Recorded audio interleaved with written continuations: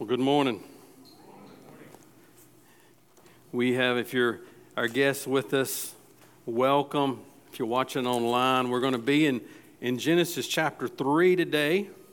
So let me read this to you, but to orient and explain to you why we are where we are and why we're talking about where we're talking about. Romans 1:16 says this, "For I am not ashamed of the gospel, for it is the power of God for salvation to everyone who believes, to the Jew first and also to the Greek. For in it the righteousness of God is revealed from faith to faith, for it is written, the righteous shall live by faith." And so having got here in our place, working through the book of Romans, we have parked our spiritual car on that text.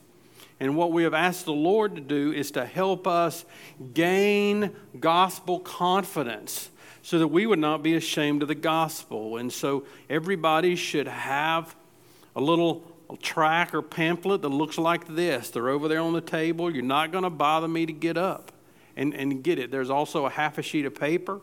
The notes you see on the screen are simply these little graphics working itself through that's in your booklet. And so super simple this morning. There's a half sheet over there if you want to take notes. If not, just listen.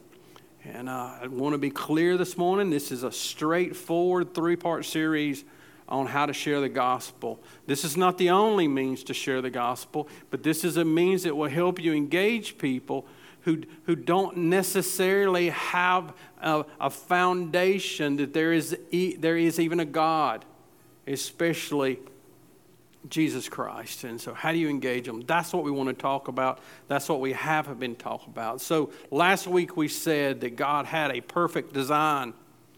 The creation itself bears witness that there is a designer. If there is a designer, then there is what we might call an order of life. That created the cosmos and ordered the cosmos that he created. And that every aspect of it, especially humans that he created as the pinnacle of his creation, to have a relationship with him. He created every aspect of creation perfectly. And so we talked about that. That our central purpose in life is to glorify him and to enjoy him forever. But the way that is displayed now is by understanding through obedience what our mission is. Why are you here? And the last words Jesus said was to go make disciples.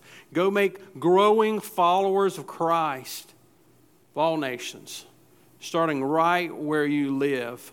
And so we're working through a method called 3 circles that begins first with design. The main idea for today is that God has a design for our lives, but we depart from his design and end up in brokenness. So though God designed a perfect world, yet we depart from that. We're going to talk about what that departing is and where we end up. We're going to talk about things that we know all too well. Now, I got my wife to buy this at the dollar store, and so you might, if I can hold this just right, you might say these cups are the same. They look the same. They're not the same. Because one of them, we'll put this one here, and I'm going to try not to drop that one because that would mess up my illustration. But this one's not the same. I broke this on purpose, but this reflects our lives. But here's the hope. You can just look at this picture today. If there is brokenness in your life, and there's brokenness in the people that we engage with, there means there is a standard for wholeness, which gives us hope. If there is a place of brokenness, there is a place of unbrokenness. If there is something that is broken, what did it look like before it was broken? And this is a cup, but it is a useless cup. And so what does that look like? This is to some degree where we're going to engage people with the gospel. Right here. That broken cup is their life. And as you get to know them, they're going to tell you what part of their cup is broken. And they want something, anything to fix it. Just listen to some of this today. 40% of children live in single-parent homes. 500,000 children have been removed from their homes because of abuse and neglect and placed in foster care. 20 million people are enslaved in some kind of addiction, and 3,000 violent crimes a day, and that's only the ones that are reported. What about you? What about you watching online? What place of brokenness are you in, or have you came from? Is it physical? Is it emotional? Is it spiritual? I mentioned this last night. We are Humpty Dumpty people. We can try putting some crazy glue on that if we want to. And it's still broken. This is what's wrong with the world today, and the world knows something's wrong with it. People know something's wrong, and people desperately want to fix it. It's interesting, isn't it? We teach value ethics in the public schools, but have no objective standard for those values that we teach. Like, how does that work? We seek to provide health care for every individual, but we have no means to sustain that on a long term. We study prisons and their prison systems and repeat offenders, and we implement behavior modification programs, and yet if you interview one of those people that run those things, they're sitting there going, it's just a revolving door. All kinds of people trying all kinds of things to put our nation and our communities and individuals back together again. And what we are saying today as Christians, that we should have confidence that God has already given us the solution, and that we should not be ashamed of it. And so, if you look at your paper or look behind me, you will see God's design. But then you're going to see an arrow. An arrow. We chose to depart God's design. And so now let's go to our text, to Genesis chapter 3. Genesis tells an actual story that actually happened, but it also tells us our story. So let's look at Genesis 3. And here's just the simplicity of the story that we tell. This is where we start. Doesn't matter what the person believes you're talking to. You're sharing the gospel with them. You're sharing your story and our story. There was a first people that when God created everything, and they lived in a perfectly designed world, but they thought they knew better than God. And so let's read about that. It says, now the serpent, which was Satan, was more crafty than any other beast of the field that the Lord had made. And he said to the woman, did God actually say that you shall not eat of the tree in the garden? And the woman said to the serpent, we may eat of the fruit of the trees in the garden, but God said, you shall not eat of the fruit of the tree that is in the midst of the garden, neither shall you touch it, lest you die. But the serpent said to the woman, you will not surely die. For God knows that when you eat of it, your eyes will be opened, and you will be like God, knowing good and evil. So when the woman saw that the tree was good for food, and that it was a delight to the eyes, and that the tree was to be desired to make one wise, she took of its fruit and she ate, and she gave some to her husband who was with her, and he ate. Then the eyes of both were opened, and they knew that they were naked, and they sewed fig leaves together and made themselves loincloths. Let's pray before we move forward.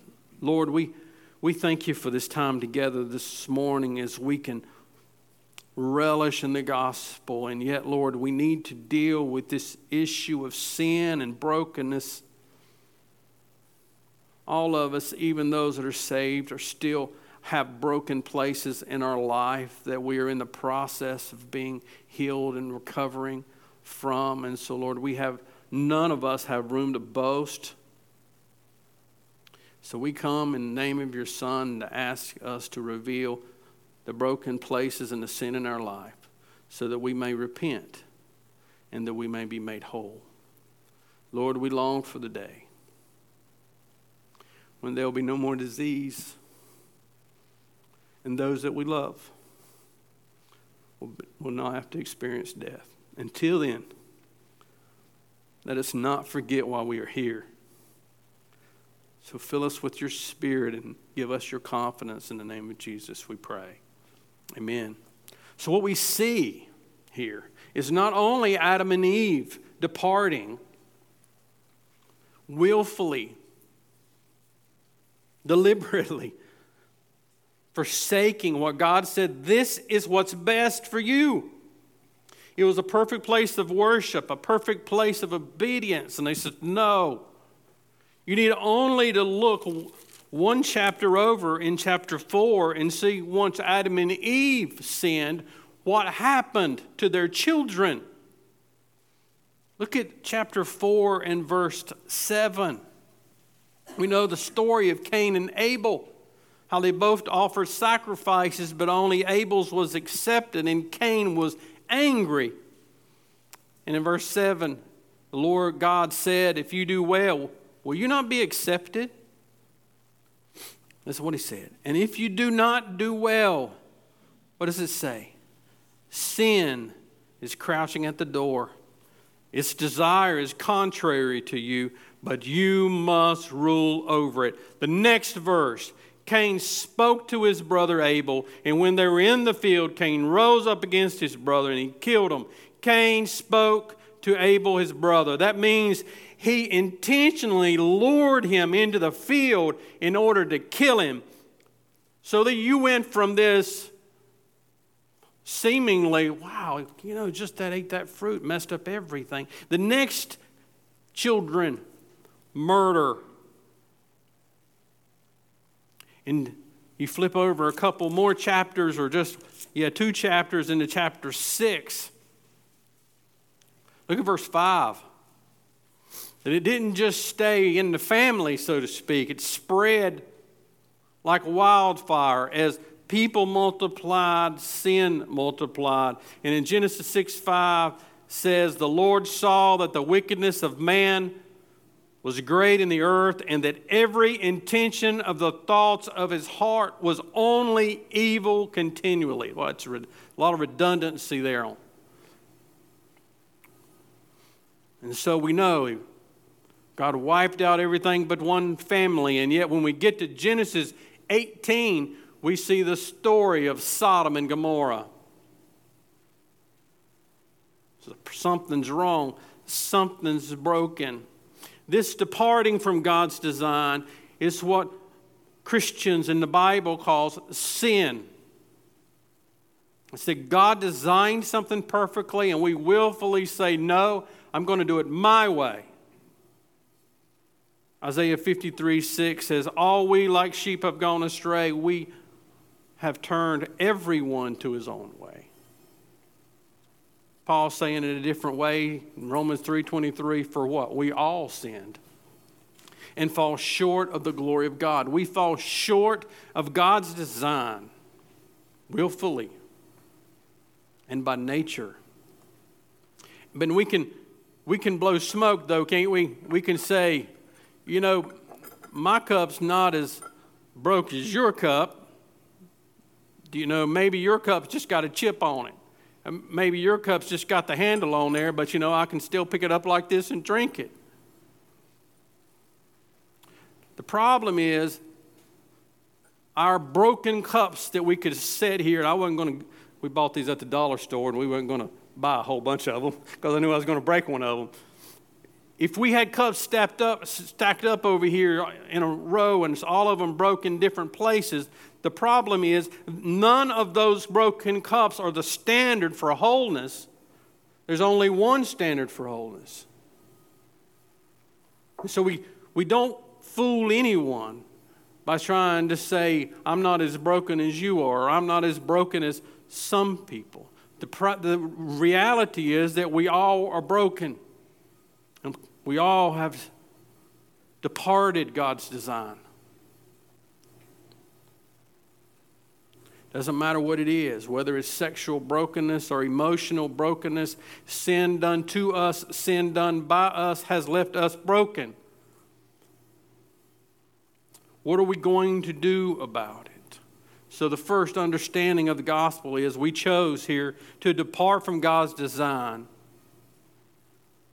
And when we do, it's called sin. And when we sin, it leads to brokenness. Brokenness. This is your entry point. In almost every gospel conversation will be a point of brokenness in someone else's life.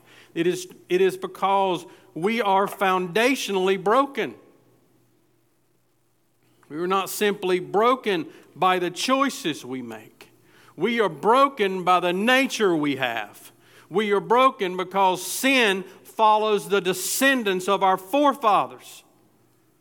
We're broken foundationally. We were designed to live in a perfect relationship with God. And nothing else will satisfy us other than that. And yet we need Him for everything, to put our thoughts together, to see what we see, the food we eat, the oxygen we breathe. And yet we still are the only creatures on the face of the earth that obstinately turn our face from God and act like we don't need Him. And what that produces is brokenness of all kinds, of all shapes and sizes.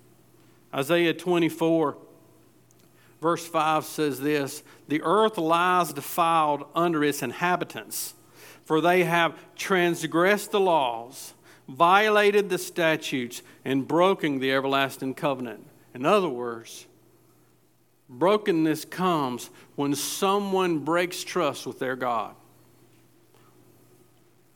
Sin done by you, sin done to you. Somebody has broken trust with their God.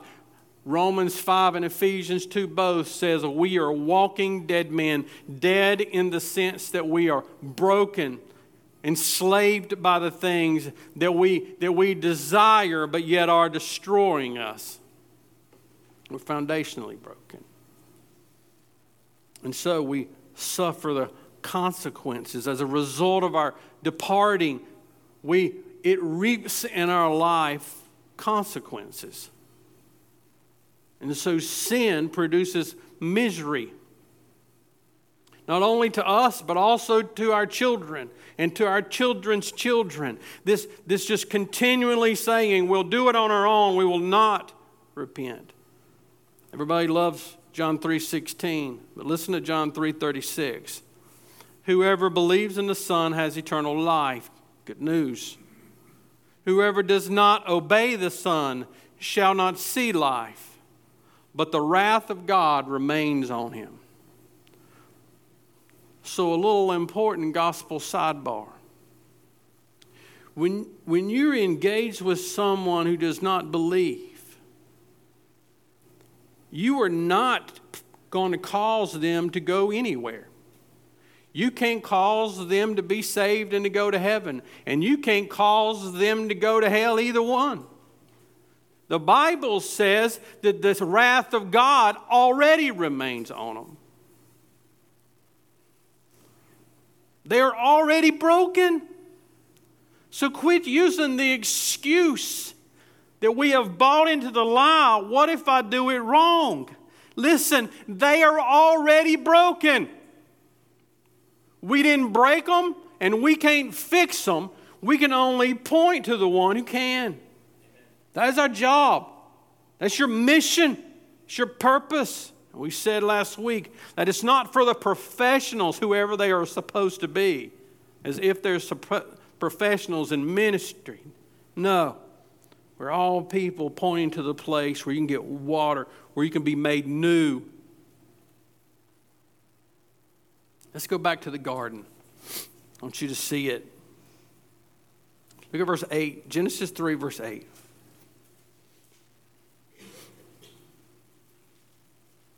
So, we know what happened. Eve saw the fruit. Adam's standing right there now. He's standing right here. And she eats it. She gives to him. He eats it. They instantly know. Shame comes, awareness comes, all this lies that mixed with truth that the devil had promised. They know nothing's ever going to be the same. And in verse 8, notice what happens here. So that was the departing of the design. You see on our arrow in the back. That's that departing. That's sin. But notice what happens next. Verse 8, chapter 3. And they heard the sound of the Lord walking in the garden in the cool of the day. And the man and his wife hid themselves from the presence of the Lord God among the trees of the garden. But the Lord God called to the man and said to him, "Where are you?" And he said, "I heard the sound of you in the garden, and I was afraid because I was naked, and I hid myself." This brokenness, because we have departed God's design, leaves us in a place called shame. The feeling that the areas of our life are going to be exposed. This feeling that we can never live up to the expectations of other people can be exhausting. Shame brings fear. Fear brings anxiety. The devil will tempt you to sin, and then once you have sinned, he is waiting there with the shame. That's what kind of person could God ever use again that has blew it like you blew it? He's good at it. Been doing it a long time. Shame comes when either we break trust with God or other people break trust with us and bring brokenness into our life. And listen, the truth is this. We've all been a part of breaking other people, haven't we? And we've all been broken by other people. Our focus is to, so primarily the issue here is our brokenness before God. That is the primary thing that is broken. But we see in the text, in verse 8, they try to hide from God. Right? That's the issue. It is this shame is ultimately, though whatever else it looks like, it leads us to be isolated. And then what we do everything in this world but turn to the one that could make us whole. We isolate ourselves because of shame. We embrace all kind of self-help ideology, and you've all done it, and I do too. Every once in a while, you scroll in Facebook, and there's something that pops up in one of those commercials that you think is going to change your life. You know, so click, click, click, click, and next thing you know, it comes, and it's just a little piece of plastic that you don't remember where it is in a month. Yeah. That's self-help ideology, and we think it's going to help, and we buy into it, and it only makes it worse. But we will do anything in the midst of brokenness to alleviate the pain, if only for a moment. Listen, some of you need to get rid of this mess that's in your home if you are using it to mask your pain, to alleviate and give you relief from pain. It is an enemy that the devil will eventually grab you and destroy you with it, and you're not immune to it. No, like everybody else in this world thinks they are. Drugs and alcohol and all of these things that people lean on sometimes to give them a sense of relief from the brokenness in their life, if only for a moment. So brokenness disrupts God's design in our life. And just like we said last week, it's holistic. It does it in every way. It disrupts your spiritual life. Now, I'm just using Genesis a lot. We could say there's a lot we could go, but it just trying to help us know if we were talking to somebody, we can really stay right here in Genesis with this conversation and see this brokenness working itself out. It disrupts our spiritual life. All of a sudden, in this broken design, we have an enemy. He's Satan, and we see in verses 3 and 4 that he is a deceiver. He's perfectly fine to fill your life with seemingly good things, busy things, harmless things that will lead us nowhere to more and more brokenness, more and more isolation. Peter says that he's a prowling lion, seeking people to devour. If you go all the way to Revelation 12, you'll see he's not only trying to deceive you, that he's going to deceive the world. He is, and he's good at it. He disrupts our spiritual life. Brokenness disrupts our spiritual life. It disrupts our family life. You can see it right there in verse 16. All of a sudden, pain in childbirth is the problem. Then you get to chapter 4, and we begin to have problems with our children of all ages. The grown ones and the young ones. Can you imagine Adam and Eve when they found out what the conversation was? That their two sons, one of them had killed the other one? Departing God's design leads to a disruption in our family life and a disruption in our married life. Oh my goodness, this is a big one, isn't it? Look at verse 16. It says, your desires shall be contrary to your husband, and he shall rule over you. So we can have two things and two extremes of both those things going on in every married life right now if we're not careful. Believer and unbeliever can be struggling right here. You have a man, a husband, who is either a dictator or he's passive. I've noticed this, by the way, be it in small group or here, that oftentimes it's the ladies that are busy taking notes, and the men don't even bring their stuff with them. By the way, that's a sin. God has called you to lead. That's the design. You are called to lead your families. You are first in what God has called you to do. And when you don't do it, when you act like you're too big or too cocky to do it, you need not wonder why your children will not do it either. God's called us, but we see that. We see it right here as a consequence of sin. That husbands are not leading their homes with Christ-like servant and humble leadership. We also see problems with wives, don't we? Either dominating or just being plumb unhelpful. They're either fighting for control or they're just disengaged, living their own life, doing their own thing. And just coming home in the evening. It's not the design. It's not the way God intended it. Brokenness disrupts our married life. It disrupts our work life. You see that in verse 17 to 19. All of a sudden, the dirt's not cooperating with us.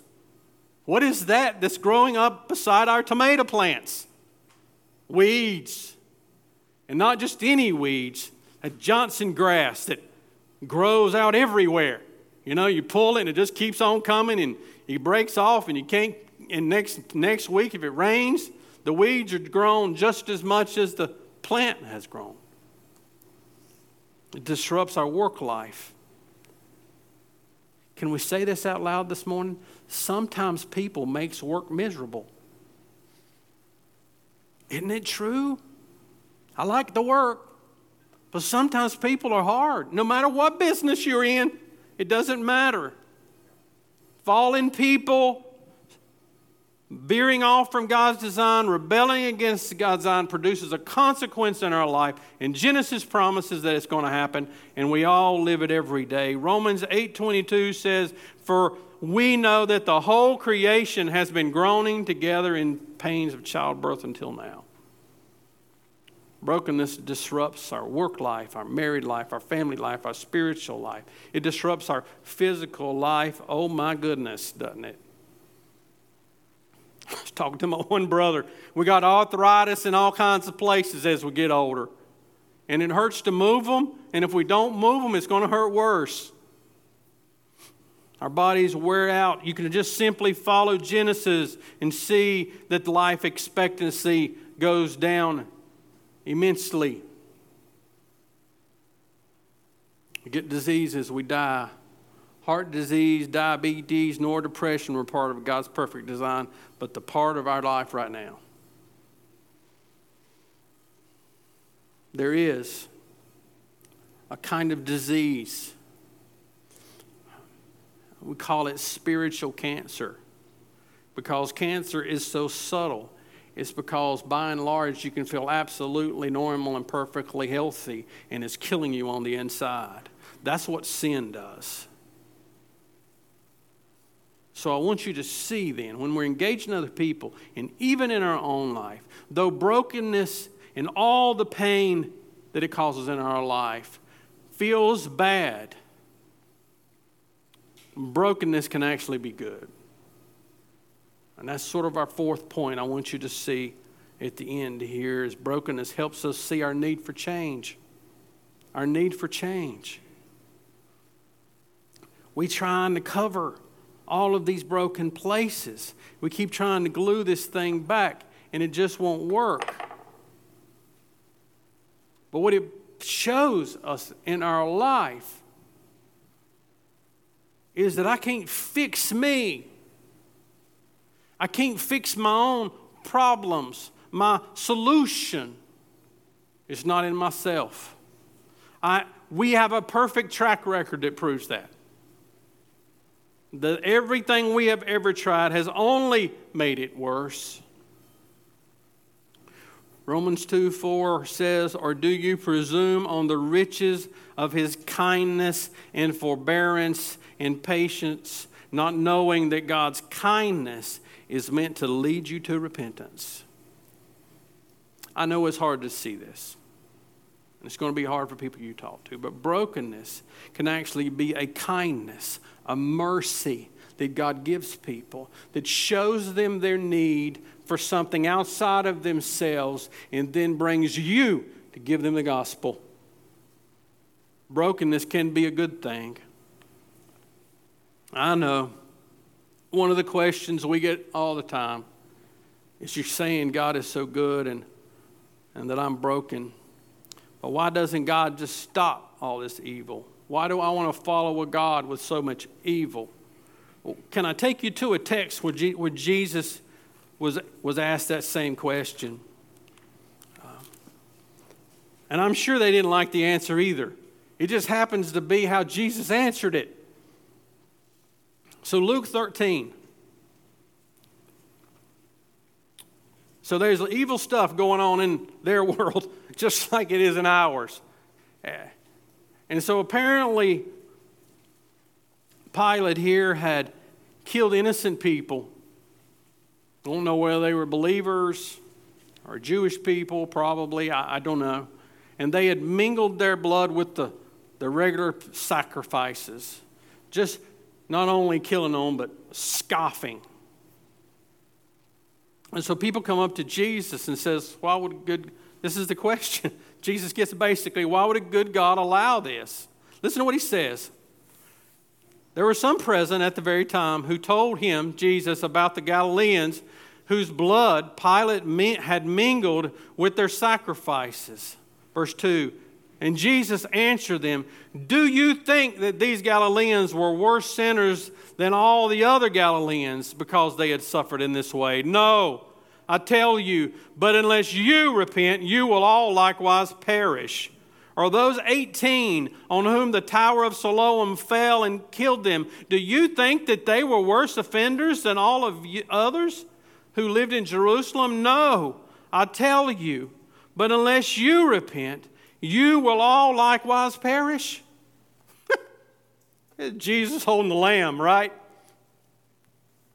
What is he saying? That none of us deserve anything from God other than what we haven't got up to this point, which is the wrath of God. That all of our life, even our broken places, are mercy, mercy, mercy. God exercising his patience, not giving us what we do deserve, and giving us an opportunity so that we may repent. And if he dropped the roof down on us today, he's done us no wrong. If me and you die tomorrow of some kind of dreaded disease, he's not done us any wrong. Our life has been characterized by mercy, mercy, mercy, giving all people an opportunity to repent and come to faith in Jesus Christ. In the midst of our deadness, Ephesians 2, mercy shows up. So that's our answer That person asking that question does not understand that they have departed God's design, and every broken thing in this world and in their life is something that came from people's sin. And it is a wonder why we haven't all been judged. I always ask myself the question when someone says, why didn't God stop this thing? And I'm sitting there going, why didn't God bring his wrath down on you the first time you sinned? I mean, when would we have died? None of us would have made it to teenage years. Definitely not to adulthood.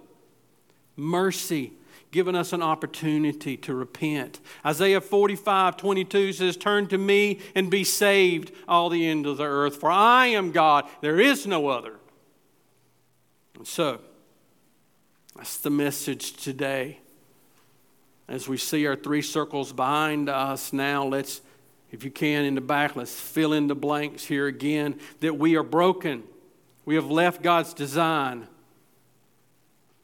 And it has caused all kinds of problems, relational problems, addiction problems, depression, discouragement, guilt, and shame. And we see these squiggly lines that go out of brokenness. That's us trying to fix it on our own. We medicate it away, drink it away, strive to put people in our life because we think they will get it away. We have children thinking they will bring it away. We do anything to alleviate the pain. We only get more and more broken. But what we have learned today is that brokenness is a good thing because it gives us the opportunity to see that there is hope outside of ourselves, that we cannot fix ourselves and that we don't have to. This change that we all know we need to make, the Bible calls repentance. The question is, who are you going to turn to in repentance? And so, we want people to understand that God loved us so much that he sent his perfect Son, who lived a life perfectly that we couldn't live, and died a death that we deserved to die, and rose again to prove everything that he says and everything that he believes is true. God came to not only forgive us, but to restore our relationship to God. He puts his Spirit within us and gives us the ability to begin down this road we call sanctification, or that our map there shows recovery,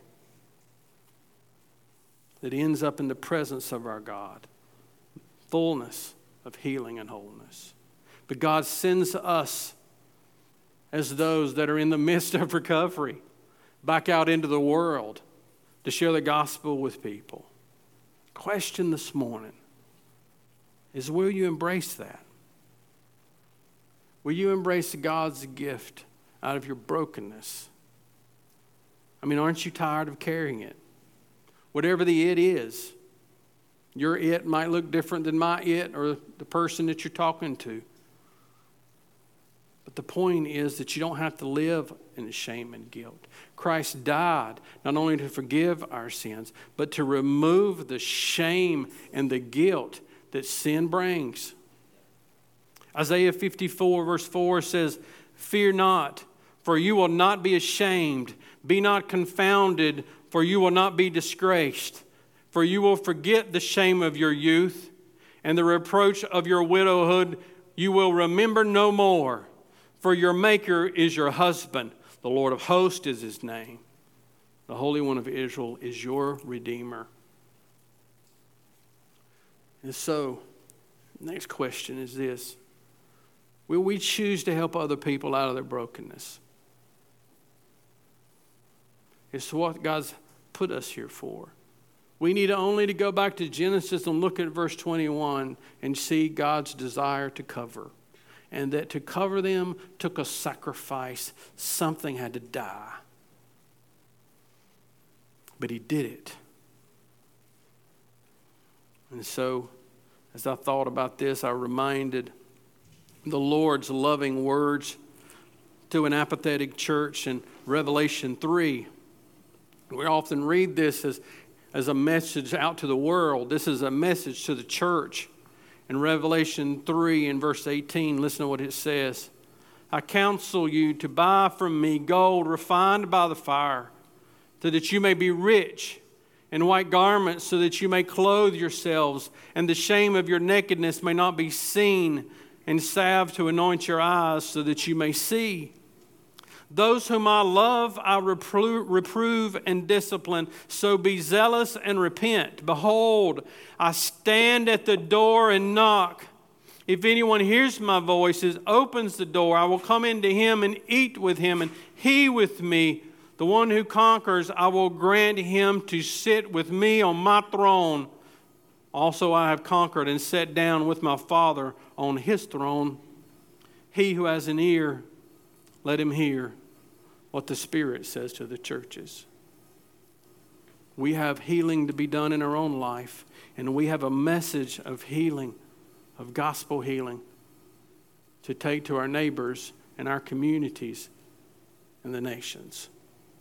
And so what we're going to do now, church, is we're going to celebrate the gospel together.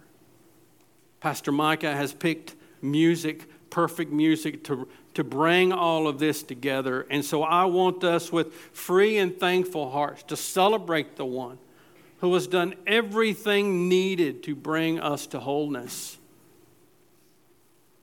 The one thing that amazes me as I look at all of redemptive history is that God's people, when they realized that God made a way for their sins to be atoned for their sins to be forgiven, never to be remembered, never to be brought up again, what they did next was they brought sacrifices of praise, of thanksgiving. They brought them to commit themselves anew and afresh to this God that would provide a way for them to be close to Him, to forgive their sins and to cleanse them from their unrighteousness. And so, this is our opportunity to do the same. For our Lord has been slain, and He cannot be slain again. And so we come to the tables, not to put Him back on the cross, but to remember to pull in close to our Jesus and to thank Him for the great gifts that He has done. Let's pray.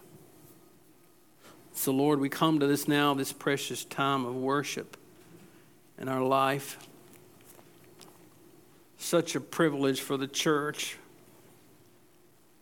All through the ages, this God's people gathered together.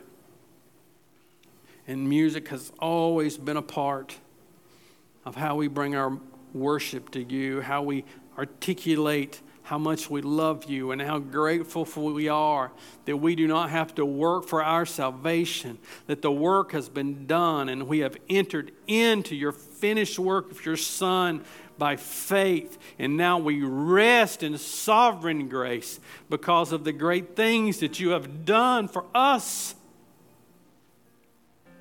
And so, God, as we bring our offerings, as we come to the table, we're doing this saying we give you our lives afresh and anew to use as you see fit. And we pray that you will embolden us, like in the days of Acts, where we would be shaken the power of God to go out in boldness and bring the gospel to bear to those that God has already placed in our life and who will place in our life this week precisely because we have been equipped. And so now, Lord, may we rejoice in you. May we enjoy you. It's just a glimpse of what it will be like on that day.